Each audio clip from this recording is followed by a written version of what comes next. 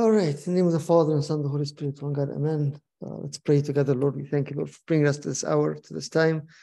Thank you for your words, for your messages, Lord, that you're sending always to us, capturing our hearts, our minds, and pouring that love in our hearts through your Spirit, through your words. Lord, I ask you to remember everyone, those who are with us, those who aren't with us, those who have no one to remember them. Open our eyes and our ears and give us a heart that can understand and absorb and accept your word, Lord. For prayers of all your saints in your name, hear us when we say, Our Father who art in heaven, hallowed be thy name, thy kingdom come, thy will be done, Lord. Give us this day our daily bread. Forgive us our trespasses, as you forgive those who trespass against us. Lead us not temptation, but deliver us. Thine the kingdom, power, the glory, now and forever to the ages of all ages. Amen. So continuing Gospel of St. Mark, chapter 1 still. And last time we were talking more about the call, right? The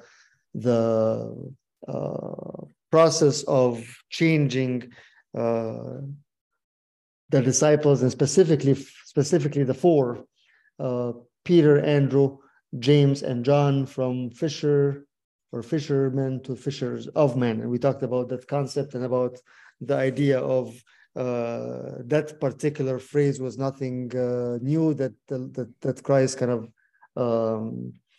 started, but it was an idea from there before, that philosophers will use that phrase in order to capture people and make them disciples for them, and hear more and more of the philosophy and the teaching that they were teaching.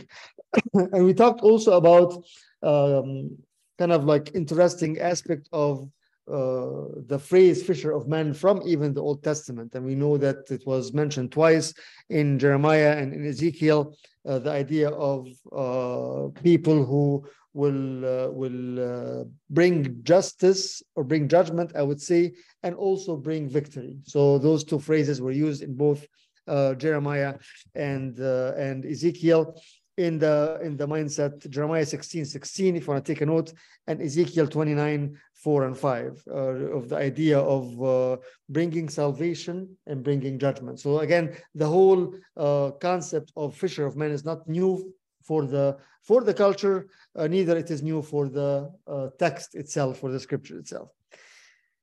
And then we move with that to from verse 21 to the end, and you see again, as we said before, the pace of the text is fast. So you see that the description of the events itself from one event to another is very, very fast, and also very connected to each other. So the idea, as we were talking before, that it's not just kind of haphazard order of events, but no, it has a meaning, and it has a purpose, which is again from the beginning describing and declaring who Christ is, and then going through John the Baptist, going through baptism, going through the Holy Spirit, the temptation, the victory, the preaching, and discipling, and then moving on to what we'll see today. So the text that we'll start today will start with one first kind of story and miracle and encounter. And as we will read it, we'll have a question about the text itself, and why specifically that first miracle that's mentioned is in this way that's mentioned. So let's go to Mark chapter 1 and verse 21, and we'll read from there and go on with the study. So this is again after calling specifically Peter, Andrew, John, and James, right? And then from 21 it reads as follows. And they went into Capernaum, and immediately on the Sabbath, he entered the synagogue and was teaching. And they were astonished at his teaching, for he taught them as one who had authority and not as the scribes. And immediately there was in their synagogue a man with an unclean spirit, and he cried out, "What have you to do with us, Jesus of Nazareth, have you come to destroy us? I know who you are, the Holy One of God. But Jesus rebuked him, saying, be silent and come out of him. And the unclean spirit, convulsing him and crying out with a loud voice, came out of him. And they were all amazed, so that they questioned among themselves, saying, what is this, a new teaching with authority? He commands even the unclean spirit, and they obey him. Let's just stop at this point for now. So my question, first of all, this is the first encounter, or actually the first kind of like miracle that is mentioned in Mark, and it comes definitely with the encounter and authority over demon, right? But before that, my question, I'm just going to throw it out there for now. Why specifically starting the list, if I may say that, the list of miracles by this particular miracle? Whether that was actually the chronological order or not, but what's the importance of starting the ministry and the signs and the miracles by this particular one? What does it mean? And just keep this aside for now. Think about it. But before we go into that, we want to go into what was mentioned in verse 21 and 22. And they went into Capernaum, and immediately on the Sabbath he entered the synagogue and was teaching, and they were astonished at his teaching, for he taught them as one who had authority, and not like the scribes. What does that mean? Teaching with authority. What does that mean? What do you think?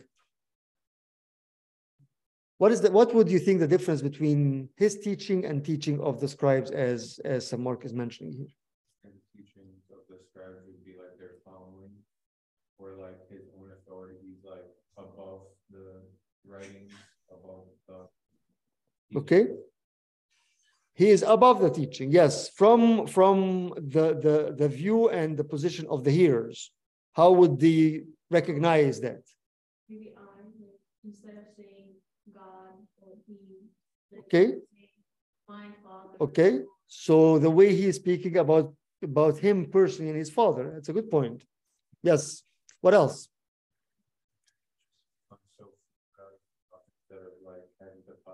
Okay. Coming so fluid out of his mouth as a natural thing, yes. Okay. What else? As a hearer, when you hear someone that's talking with authority versus somebody that is, again, you know that scribes, their position was what, and their job was what?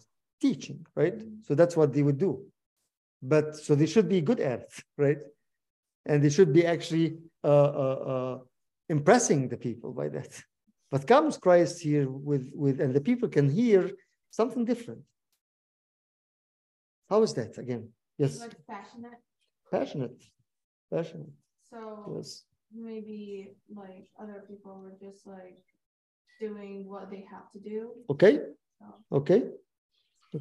Not just someone who just memorizes some scripture and dashing the. Okay. Not just as a memorizing person, just like, I can read a book and memorize a couple of things and just come in front of everybody and just kind of repeat what I've read, right? Always great speakers, they have a PowerPoint presentation, but they're just looking at it, for example, for like to remember points, but they're just speaking. Right. The scribes reading the PowerPoint slide. Yes. Okay. What else? There's something else. I was thinking of when I hear somebody with authority, I always think of assertiveness, like they're assertive and they're like strong. So it's not that he's like passive in the way that he's reading it. Kind of reminds me of how you were telling the deacons, telling the deacons like to read slowly so that people can understand what's being read and it's comprehended.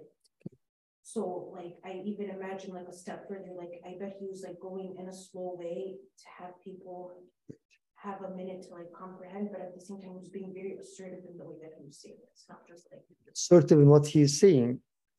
And that something comes because he is the author of the word itself, right? And I think that's what's probably more important, which is the impact of the word on the hearer, right? The impact itself. And we've seen this already. Where did we see this? Just before that he has that authority. When he did what? No, before the taking the demon is this is after. Before that, just before what we discussed right now. The disciples. The disciples, right? His first encounter with when he saw Peter and Andrew, he said, "Follow me," and they immediately followed him, right? So that has that authority. You can tell that there is some kind of power in the word itself, right? And I think it's a good question for us when we read the scripture. Do you feel this authority or not? Right? Because lots of time, like, okay, like, our Bible reading is not perfect, it's not good, or maybe, one day yes, 2 days no, or when you read, we're not, when we are spending time with the Bible, can we tell that this is the word has authority or not? What do you think of that from personal experience? And if not, why? And if yes, why? I think repetition makes you feel like it's Repetition is less powerful. Okay, more. in your head. You're like, oh, you read this before, and you give it to you instead of like. Okay. Okay, so the perception, right, of that I'm coming into the reading Mark, like, normal Christian person, probably read Mark for at least probably few times. Let's not name it, but I hope that you read the gospel several times. So you come in already like, I know there's nothing new, right? Should there be something new? Yes. So the perception as I approach the scripture has definitely a very, very, very strong impact on how I can receive, right? Right. Yes. Well, yeah, I feel like I know like most of the Bible, but Yes. like sometimes I feel like, okay, there is nothing new to add. Yes. And I think makes it kind of like less powerful nowadays. Yes. For like most of people. Right. Definitely. Yes. Again, if you're a regular Christian, that you've been, exposed to the Bible for some number of years, then okay, well, what's new? So how can you deal with this? Because this is a very important thing, right? Again, look at the text itself again, because the text in a way is hinting on that repetition in a way. How is that? And they went into Capernaum, and immediately on the Sabbath he entered the synagogue and was teaching, right? In Luke, I think he says what in the same area here.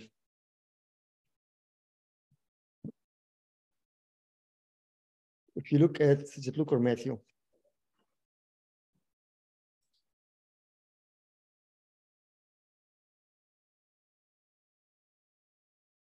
Look at Luke 4:31. And you tell me what I'm talking about. What is the scripture hinting on? Luke 4:31. Okay. And then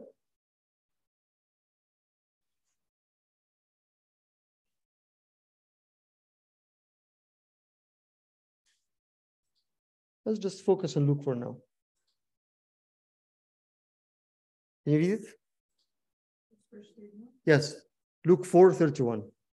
And he went down to Capernaum, a city of Galilee, and as he was teaching them on the Sabbath, and they were astonished. Okay, he was teaching them on the Sabbath. Here is plural. He was teaching them as it was every Saturday. It was a habit, right? But still, even though it was every Saturday and it was a habit, they were still able to say what he's teaching with authority. And they're still astonished, right? Yes. So it seems like from what he's doing that, and we don't know how long that started, but again, it was an ongoing thing, like as a habit. Like every Saturday they would go into the synagogue, and we know that from the history and from the culture that in the small cities away from where the altar is, any group of 10 that they can form a synagogue, right? So any group of 10 Jewish, they can form a synagogue, and then they will have one of the person or a rabbi come and do what? and do the teaching, right? So in a way, the Jewish people at that time, they were into that same mindset that we're talking about right now. Like, okay, it's another Saturday, it's another day, and it's another teaching, but not necessarily anything new. But comes Christ, they say what? This teaching is different. This teaching is different. So how can we apply this on our life as a daily encounter with the Bible?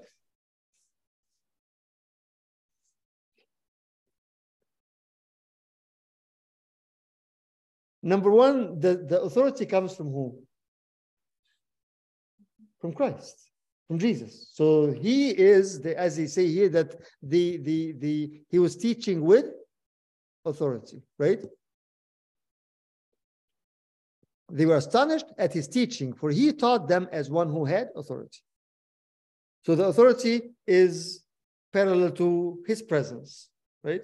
So number one, I think one of the things that we probably struggle with when we are reading is we don't link the reading with his presence, right? How is that?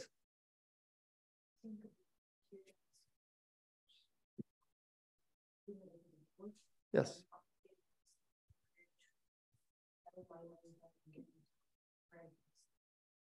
Right. So the mindset that I am in his presence, right? The preparation for that. Again, you can, like, okay, as a chore, okay, I've been doing this and I've been busy and working or whatever. And then, oh, I haven't read the Bible today. So let me go in, just read the Bible, skim through it, and then I'm done. Check, right? There's no God presence. So this is one thing. What else? What else? Yes. Regarding this point, I remember when I was filming Sunday school, I remember they told us that before you start reading the Bible, let's say this verse, speak, Lord, for your servant is exactly, yes. And that's why, thanks for the people who did this, we had this Life and Spirit bookmark that has a prayer. Okay, how often do we use it? Again, it just becomes another bookmark in the book, right? So the intention, like, okay, this is something different, right? Something that's very, very related to this, I just remember now, if you go back to the book of Ezra, and the first time they read the scripture, remember that story? After a long time. It is in Ezra, I think.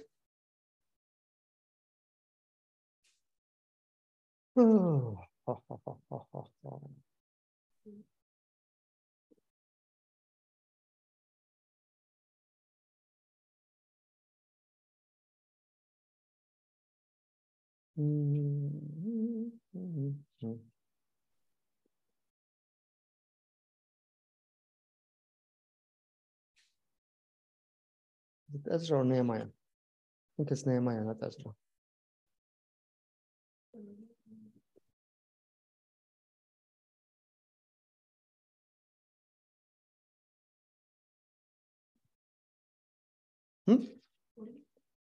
I don't know. If I know, I will tell you. It's one of those things that just kind of pops in your mind. And then Nehemiah 8. Nehemiah 8. Okay. This is after a long time, after they came back and started the building and everything. And then now they brought in the book of the law after a long time of not reading it, right? So you read it at home, the whole chapter is amazing. But what I want to talk about here is look at, for example, Nehemiah 8, verse 3. If somebody can read it. Then he read from it in the open square that was in front of the water gate from morning until midday before the men and women and those who could understand, in the ears of all the people who were attentive to the book of law. Okay, so everybody's standing there, men, women, children, whoever, for how long? How many hours is this? 6 hours. Yes. Right, standing there, right? Listening, attentive, right? They're hungry to hear the word of the Lord. Look at, just jump and into verse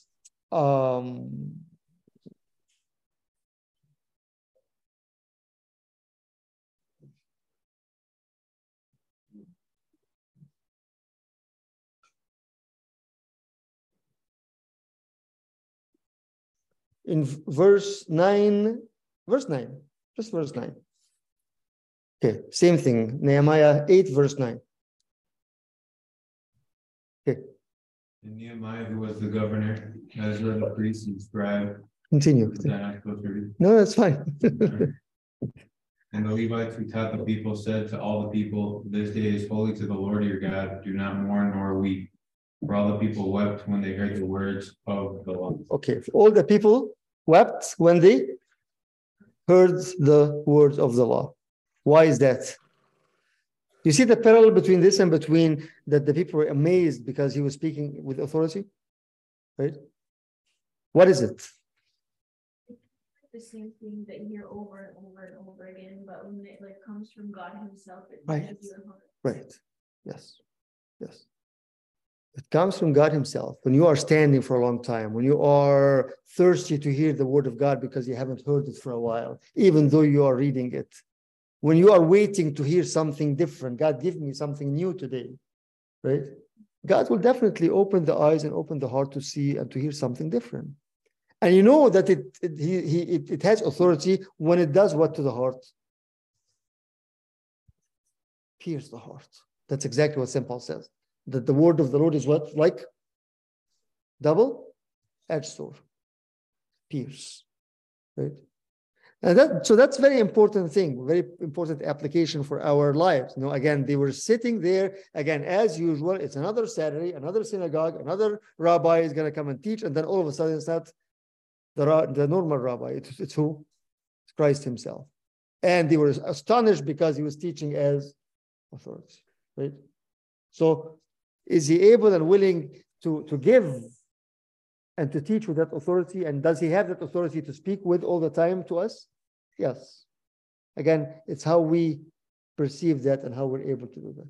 So this is one thing that's very important from the get-going as we talk about the text today, right? Again, they went and immediately on the Sabbath, he entered the synagogue and was teaching, and they were astonished at teaching, for he taught them as one who had authority and not as the scribes. Part of that authority, okay, if he wants to show that authority, like a proof of that authority would come as what? As you just said now, the proof of the authority for the Old Testament at the time of Nehemiah, that the people did what? Wept, okay? For us, what is the proof of that he is actually teaching with authority? Like every time I read the scripture, there is joy, hope, what else?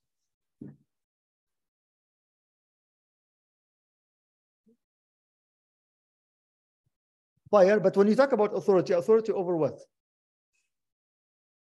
Over? Look at, let's read and just keep, as I said, keep that question in the beginning in your mind. And immediately, verse 23, immediately there was in their synagogue a man with an unclean spirit, and he cried out. So here the authority is over unclean spirits. Yes. Authority over the devil, right? Authority over, again, the devil, you know, when we talk about this in this context, you always see that, okay, devil is the spirit that is possessing a person, and the person is convulsing and saying things. But does it have to be that way? Are there other forms of being kind of possessed with spirit? Like what? Obsessing over materials. Yes. Being obsessed over materials. Being under what? Under a curse, under a bondage of certain habits, certain things, certain mindsets. All those things are authority of the devil over us. Right? So one of the things, again, this is how the flow of the text. He's teaching with authority, and immediately, again, that authority was proven in what? That he has authority over the unclean spirits. Right? So that's another thing. Do we really believe and do we have that experience that the word of God is liberating or not? Share something about that. Speak up, please. Okay, so I've been reading up.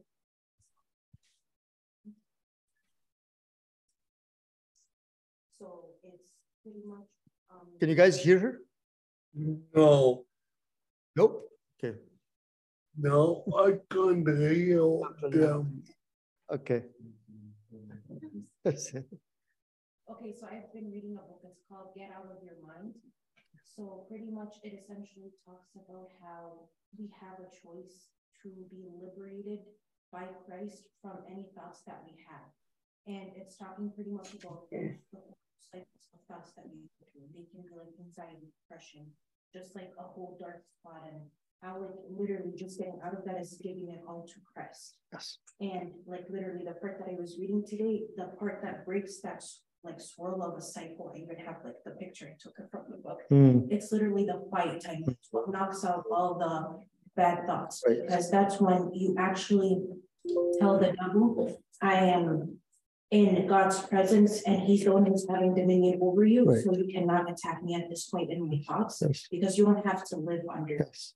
Yes. To me, it's just an amazing book. Yes, and that is very, very true. Again, you know, the idea of that mainly the battle is the battle of the mind and the thoughts, and then just being in during the quiet time in his presence, specifically and especially in the presence of the word of God, that breaks that cycle, and that changes the mind and frees the mind from the authority of.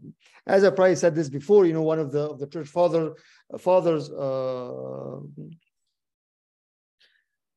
book, which is Talk Back.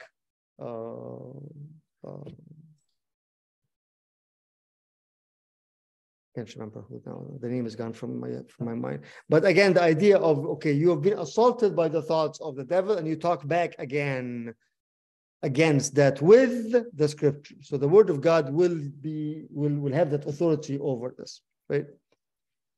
Back again to the first question, like why is this the first miracle that is mentioned in the Gospel of St. Mark? Why? Shows authority, okay, over devil, but why specifically?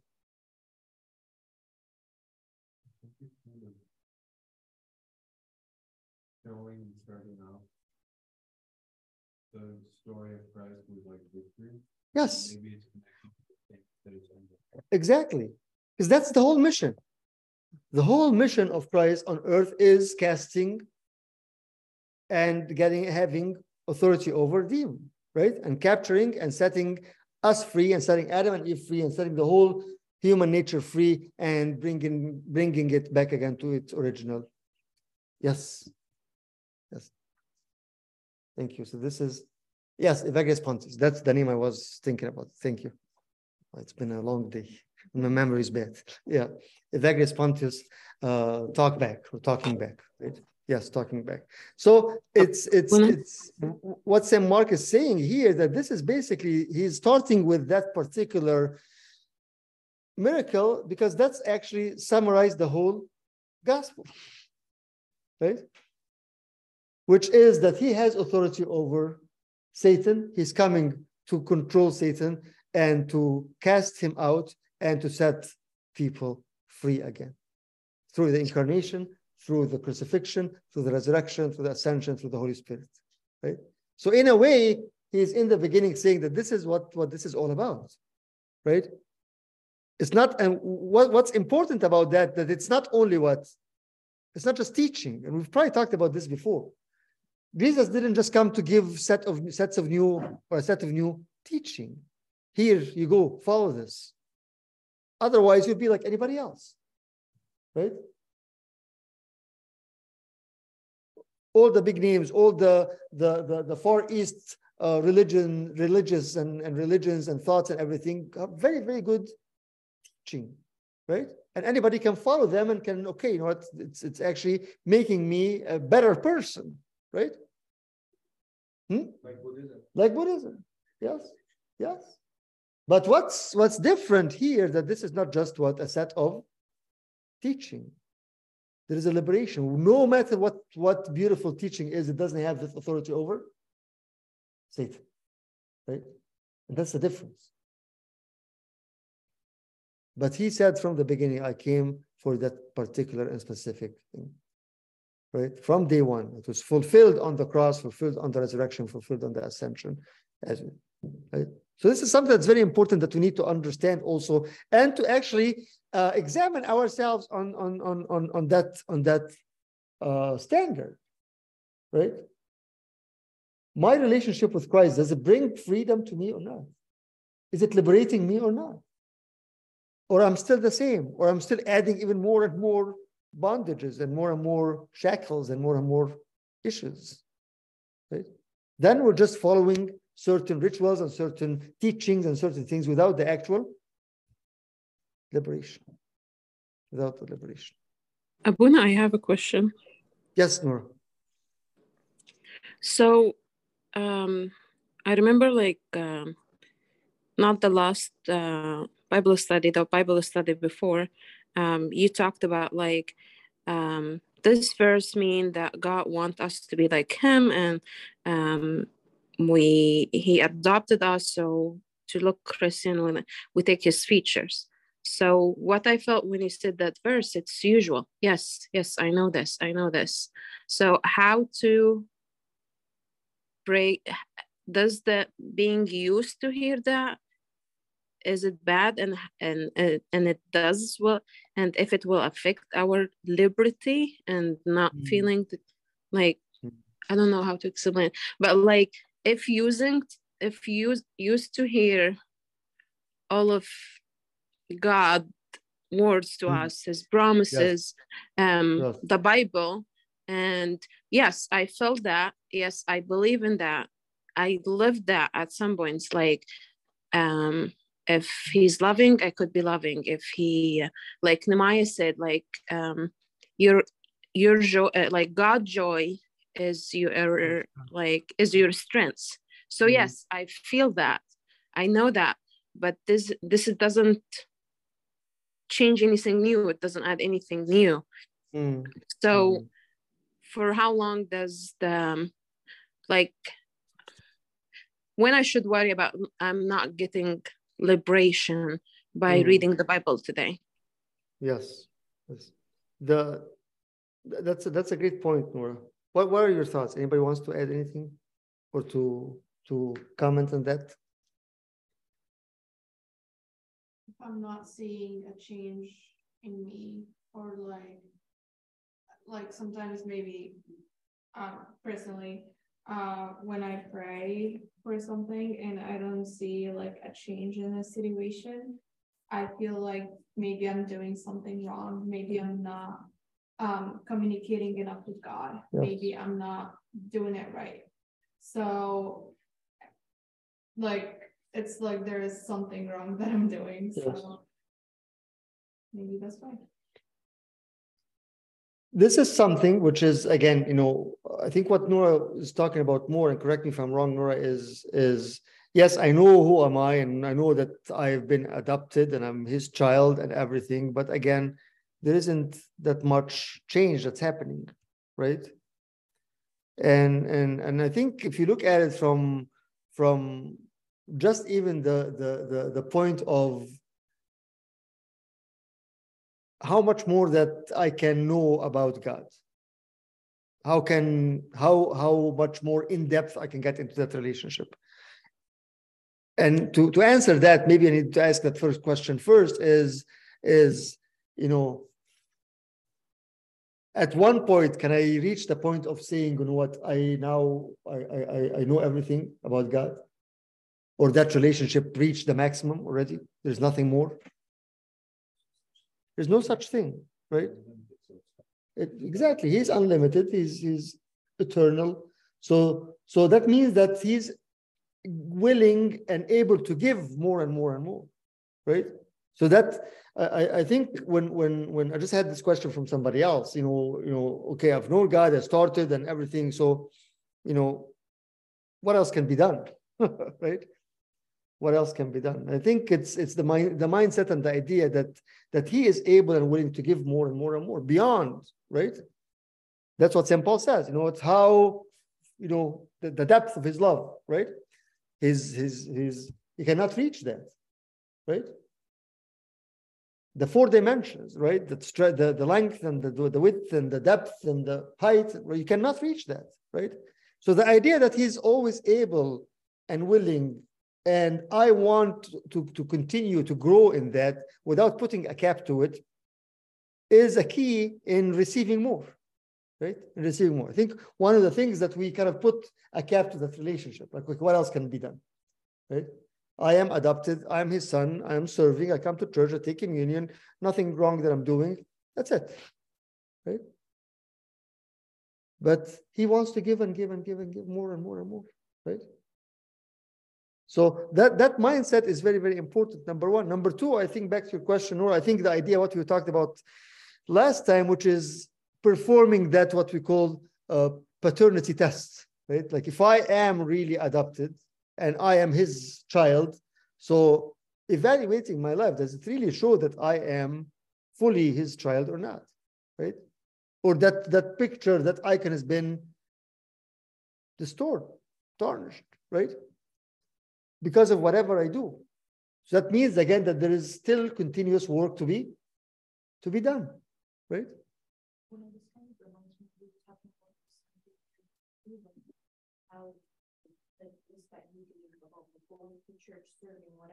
Yes. That's like a borderline Christian. Yes. You're just right. Right. Yes. You're on the border. Yes. Yes. And on the border, you stay on the border. And what you get is border, right? You don't get full because that's where you want to be. Right? Does it make sense, Nora? Yes, Abuna, it makes sense. It just when you said today we should calibrate ourselves, and like to how point we should be worried for this calibration. Like we should calibrate ourselves if we are liberal, if we get liberal every day in God more than the day before. And I'm afraid that the usuality that I used to know, like yes, everything that I experienced good in my life, I'm sure I'm 100% it's from him.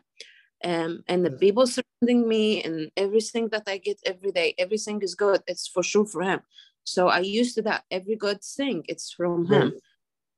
So I think it's just to simplify it, Nora, to the idea that I am able and I'm willing and I'm hungry to receive more and more, basically, whatever that would be, in any way, in any form, in any time, right? But the idea that I am thirsty to get more, and get more. Right? Why? Because as you said, that is life, right? Like, okay, I'm drinking, I have my water bottle, drinking water. At one point, I can't say, okay, well, I don't need water anymore, right? Even if I don't, but then I still need water, right? So it comes as a natural need, right? Natural need. When will you know? When you actually spend more time or allow long time to pass without actually drinking water, right? Then you feel things are not going well. Something is wrong. My body is telling me I need some more water, right? So it becomes in that natural way, in a simple way, right? So that's why, you know, back again to the text here, that's why the beginning of that compared to other gospels, for example, is that big miracle of authority over devil. One thing also here that's very important when you talk about that particular miracle is look, the text itself is interesting. If you look at verse 24. So it says, and immediately in 23, immediately there was in their synagogue a man was with an unclean spirit, and he cried out, "What have you to do with us, Jesus of Nazareth? Have you come to destroy us? I know who you are, the Holy One of God." What's different in this, or what can I get your attention in this particular? Let me make it easy in the grammar of this particular verse. Before that. What's wrong with that? Because he knows who he is, the Holy One of God. It's like, why are you asking this if you know who he is and what he... Okay, but before that, yes, plural. Why? Who's us? There was only one demon in this particular case. It's not the legion. It's not the multiple. Who is us? Nope. Him and the man. So you see here how the affiliation is very strong, that he's controlling the person, that they are already what? One. Because you know, everything else is in a single, right? But here he's talking about, like, you know, what have you to do with us?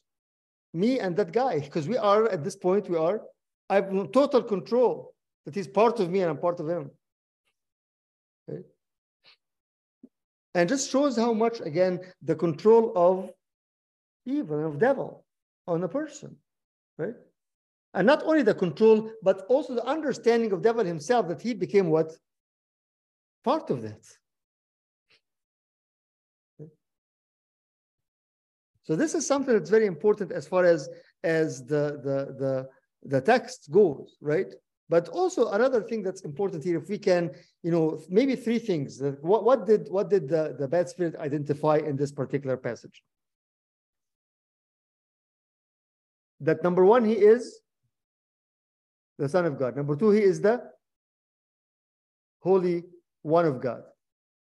So he didn't say Son of God, but he said what?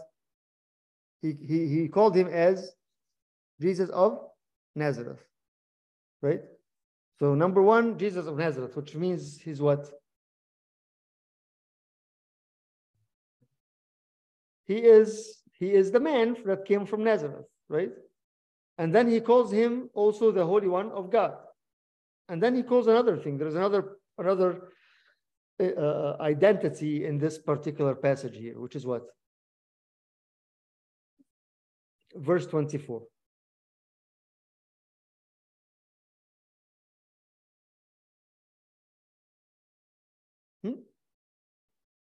What will he do to him? Destroy. Which is hinting to what, or pointing at what? And he's scared from the judgment, from the judgment day, where will he come and actually totally destroy. So are you here? Is it the time, basically? Are you here to destroy us? Is this the time of judgment? That you'll come and completely destroy us? Right? But the funny thing that he called him Jesus, and he called him the Holy One of God. So what does that tell us? He fears him, okay? No, at this point, he's pretty much sure. Like, he's not respect, no, but I mean, what does it tell us if you apply this to us? Like, he was able to identify him. He was able to call him, right? But he's still what? He's still devil. No, I'm saying that we can, or anybody can identify God, right? Know who he is, and know that there is a judgment and everything, but still under the authority of devil. See what I'm saying? So you know the truth, but you're still. Yes. It's very common. In what area, Yusuf?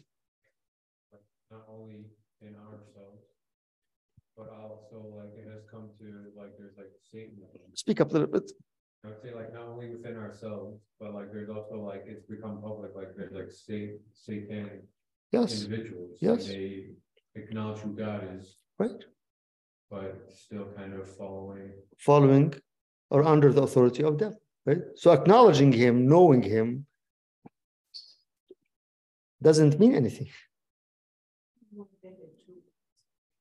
Churches, they call themselves churches, right? But they do things that are so clearly against the Bible, it doesn't make any sense. So at one point that is exposed. How is that exposed? In the story here. I was reading something about, just to kind of clarify what I'm trying to tell you here. I was reading about something about this, and the question was, how many Saturdays before this particular Saturday did that guy probably showed up in a synagogue?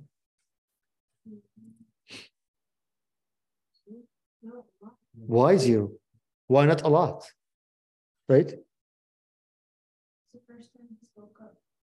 Look at yes, the first time he was exposed. This is very important point also. Why is it important? If you look at the text again, what does it say in verse 23? And immediately there was in the synagogue a man with an unclean spirit, and he cried. So there was a man in their synagogue, meaning that he was there, right? That's Mark. That's Mark, which is again the urgency and the pace of the flow of the things, right? That there is action, as we said from the beginning of the introduction, right? Mark, I think in just chapter 1 he used it like 11 times already, just immediately, right? It wouldn't be like a room like the devil knew that person was there, so he wouldn't be exposed. He would actually want to run away. Like if I know that the stronger, remember we were talking about this, the stronger and the stronger. If I know that the stronger is there, I will do what?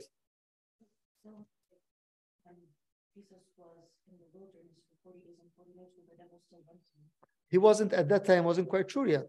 And he was still, this is after. This is after. This is after. We didn't skip the part. We spent a lot of time on that part. Juliana skipped that. You skipped that part. You were sleeping, Julia. I got you. Yeah. Right? So that is very important thing. The fact that actually, again, imagine, it's a Saturday, it's in a very small city. Jesus went to that city again, and as usual, went to the synagogue. And in their synagogue, there was that man. But he was never exposed before. Although we know from the history and from everything that exorcism was actually something that was done during that time. And they would use it and use too many prayers and sometimes use some kind of magic and sometimes of spells or whatever in order to cast them. But that person and that spirit and that fear was not exposed before till Jesus was in that place. Again, what does that tell us, applying this to ourselves?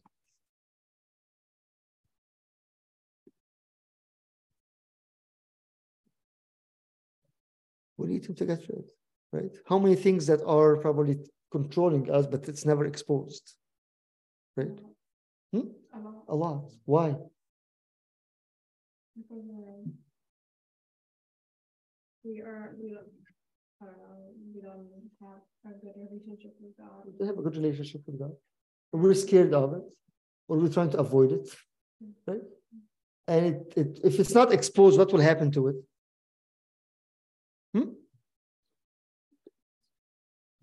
It was hidden. It will multiply. It will take control without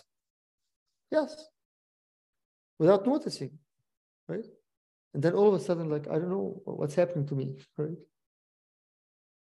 So and that's what we simply say, that the presence of light will do what? Light comes in, darkness cast out, right? That's a very important point, again, that person or that bad spirit was exposed in the presence of the authority of God in the teaching. I've said this few Sundays ago, that the hearing and the healing, right? And Mark 10 puts more attention and more pressure on the fact that he was teaching, right? Till one point, as you read the rest of the chapter, when people start to come to him and bring all the people to be healed, he ran away because he wanted to do what? To teach, right? And the teaching exposes. That's another thing of the authority of the scripture. If I'm spending really good quality time, the scripture will do what? Will expose. The authority will expose the demons that are hiding, right? And the bad things that are accumulating throughout the time, throughout our lives, right? But expose them to the point of what? To be expelled, to be cast out, right? To be cast out. And that's why, again, you see how important reading the Bible is. And that's why, again, you see how hard the devil is trying to do in order for us to do it, to get away from them, or to have a very, very superficial relationship, or to have whatever excuses we can in order to, like, well, I just don't understand anything. It's just. So here you see that again, he was there before, although the word of God was there before, but again, it wasn't with authority. And that's another very important point, especially for those of us who are teaching or missioning or doing whatever, that when we are using the word of God, but not with authority, it is what? We are actually hindering that authority of God, right? Again, I don't read the Bible except when I prepare a lesson. How good is that? What good would it do, right? Or I just, when I read the Bible, or what's in my mind, how I can use this in my preaching. Well, you're missing the point. And it's very easy to get to this point. I read something like, wow, that would be a great point, a great talk or a sermon, or a retreat, or a theme, or whatever. Like, okay, this is for me.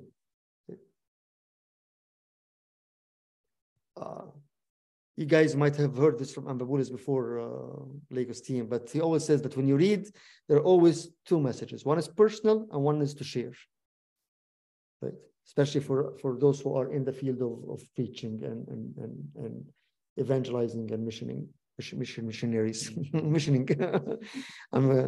I'm inventing words. But there is always something. If I'm really in the field of service, there is something that is for me that I should not share with anybody else. That's my personal, and there is something to share, right? The Spirit will tell you. Like you take something like this is me.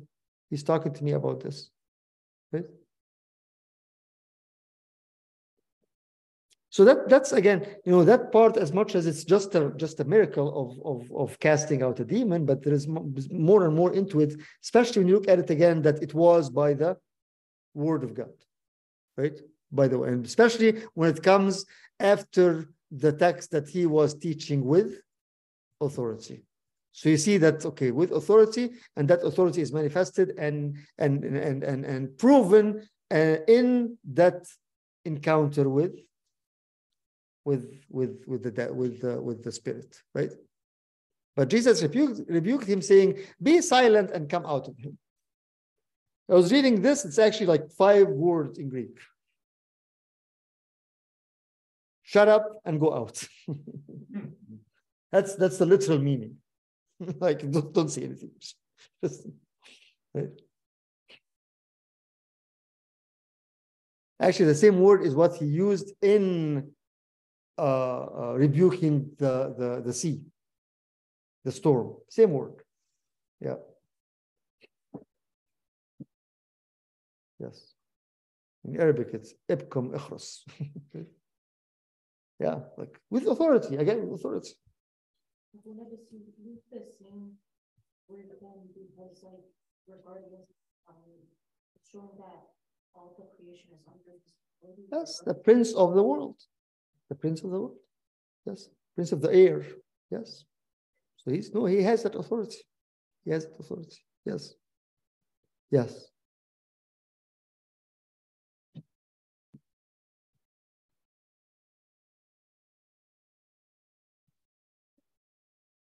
But Jesus rebuked him, saying, "Be silent and come out of him." And the unclean spirit, convulsing him and crying out with loud voice, came out of him. Why is that small little detail there?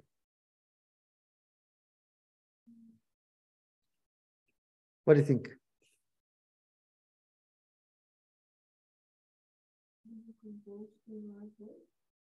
Yes, verse 26.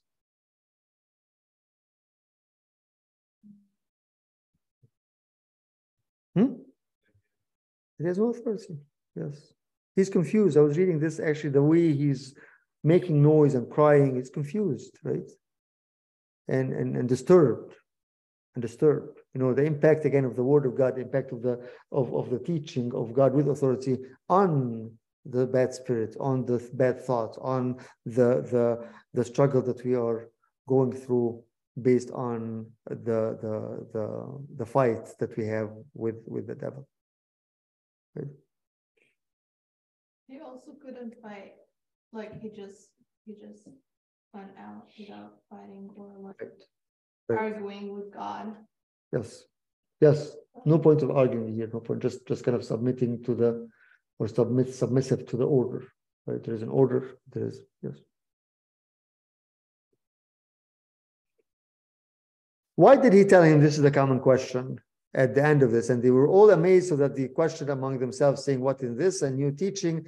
With authority he commands, again, with authority he commands even the unclean spirits, and they obey him. You see here again the power of the authority, right? It's repeated again. So he was teaching with authority, and then here they say, okay, that a new teaching with authority, he commands even the unclean spirits, and they obey him.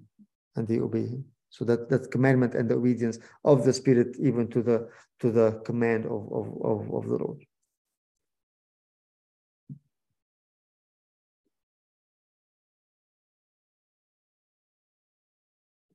And again, he goes, and at once his fame spread everywhere throughout all the surrounding region of Galilee.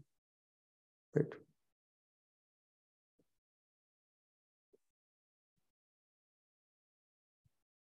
Thoughts? Let's pause at this point here. What do you get out of today?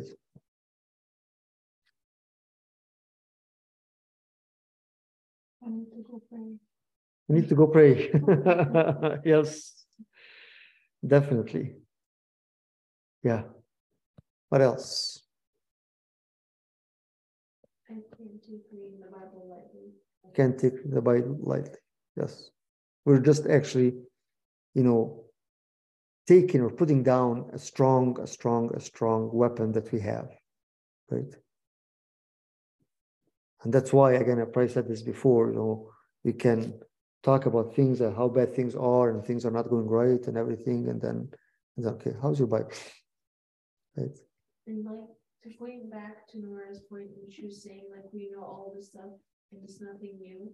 I feel like us in the Bible study, like, we read the same thing we read before, but I personally didn't know all that, and like all the connection and how like the Bible correlates, and it's like all one universal message. And Right. doing these things frequently, he's gonna renew the word. Right. Right. And acting upon it again, because we need to, again, we're not just here as listeners. We're all we're all learning together, right? Mm-hmm. When I dig into that more and more and read more and try to get this from here and there and the meanings and everything, it's definitely very, very, very edifying.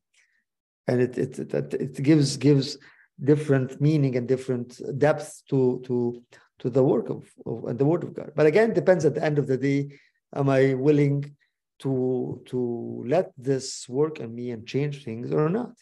Right? It's not just a matter of information, of knowing things. Right? And wow, the scripture is all connected together. Yes, but again, is it liberating me or not? Is it convicting me or not? Is it giving me joy or not? But what if you're having issues with that? Like, I feel like the word touches me at the moment, but then when it really comes time for me to use that double-edged sword, I don't pick it up. What do you think? Why would the word work at one time or immediately again, and then it dies away? The impact is not there, not sustainable. What do you think? Maybe I feel like maybe God can be to me all the time. Like, help me watch how you believe he's gonna do it again. Say again, sorry. No, okay. I just feel sometimes like God is predictable, and that he can't do that all the time. Okay. Like there has to be some guidance. That's a very important point, Myrna. Say again about it. Elaborate more.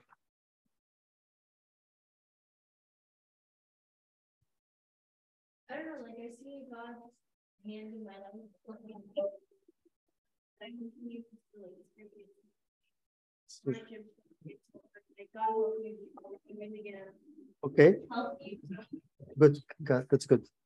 That's a good point, which is again means that either I'm not trusting God, right? Or I'm not trusting even myself, which is very, very, very dangerous. I don't think and I don't know that God will still be able to work with me and through me, right? That's good. Thank you. And that's very, very critical because at one point, because of everything or because of the past or because of our own understanding, you lose the trust and you lose even the hope that, again, anything good can come out of me anymore, right? And that's very dangerous also because in a way, again, that going back again to few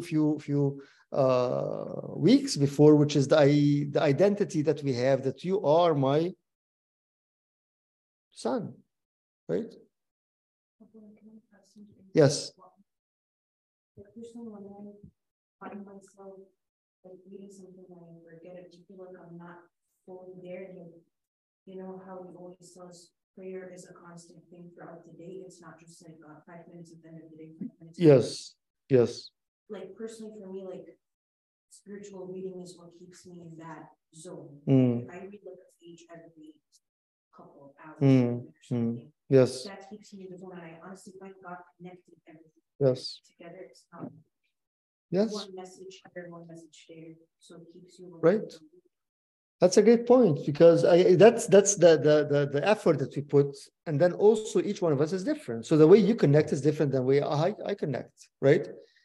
So finding how I can connect and finding what works best for me with my personality, with my identity, with my routine, with my everything, and build on that, right? But it comes back again, I think, at the end of being aware that there is a need. I think that's the bottom line. Right? And not just being like, okay, this is normalizing thing is very dangerous when it's like this is normal. Right? One last thing, yes. You know how we were talking about the basket before and how it gets washed, like the example. Yes. And go back and forth. So it's like I feel like even if you don't think you mentally retain it right away, There is probably retaining it yes. in the back of your mind. Definitely. Yes. Yes. Yeah, the word of God never come back empty, 100%. So even if we don't, or we don't see anything, or we think that nothing is happening, the word of God is always working, always working. But again, it needs our attention, right? And that's why, again, as we always say, one of the things that we always deacons pray and alert the congregation during the liturgy is be attended. Let us attend, right? Let us attend before the scripture, before the creed, before the liturgy itself. Let us attend, be attentive, wake up, right? And that's why, again, it's very important to really during the time, as I always say, reading and listening and hearing the scripture during the liturgy itself, right? It definitely has a strong impact. Okay. Good. So from 20 to 26, not bad. We're getting there.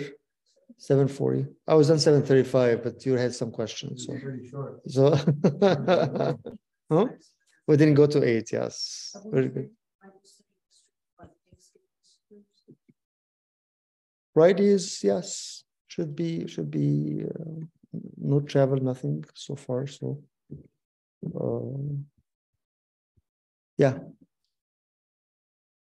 God willing, next Friday as usual. Next Friday as usual. I think there are anybody wants to join SALT with the Chosen tomorrow. I think there are still few tickets remaining or not. Okay. Oh, they're all taken? Okay. Okay. Sounds good. Sounds good. Okay. All right. Let us pray then, and then we can let go. Any other questions, guys, or any comments? If anybody wants to add anything? No, can you just please emphasize what's for the week? What's for the week? I think it's the simple experience with the Bible, again, focusing more and more, praying more and more before the reading, through the reading, after the reading. I think we cannot stress hard enough on the fact of how we can continue to get what we should be able to get and what God wants to give us through our reading, right? So it's again, we've seen the authority of the teaching, and we see that the lack of that authority actually doesn't expose the evil that needs to be exposed and be cast out. Okay. Right? You're welcome. Anything else? Happy second next week. Next week, George will be here the same. Yes, it's the day after Thanksgiving. Happy Turkey Day. Yes, thank you, George. You too. Happy Turkey Day to you too. Happy Thanksgiving to everyone. Yes, thank you for the reminder. God bless. Thank you. Okay, let's pray in the name of the Father, and the Son, and the Holy Spirit, one God. Lord, we thank you, Lord, for this time, for the wisdom that you give us, Lord, and the love that you give us, and the power that you tell us, Lord, that we have in you, in your words, and believing in you, and just opening our hearts, Lord, to your teaching, Lord, that you teach us, each one of us, with authority, Lord, to liberate us and to free us from every evil thought. Lord, we thank you for this time. We ask you to remember everyone, Lord, those who are struggling, those who have no one to remember them. Through prayers of all your saints, in your name, Lord, hear us when we say, Our Father who art in heaven, hallowed be thy name. Thy kingdom come. On earth, give us this day. Forgive us our trespasses, as we forgive those who trespass us. Lead us not temptation, but deliver us from the evil. Thine the kingdom, power, the glory, now and forever, ages, ages. Amen. Go in peace. Have a good night, and see you next week. And happy Thanksgiving, everyone. Yeah. Thank you, Take everyone. care. Thank you. Bye, Bye-bye. everybody. Thank you. Thank Bye, you. George. Bye, Nora. Bye, Steph. Bye.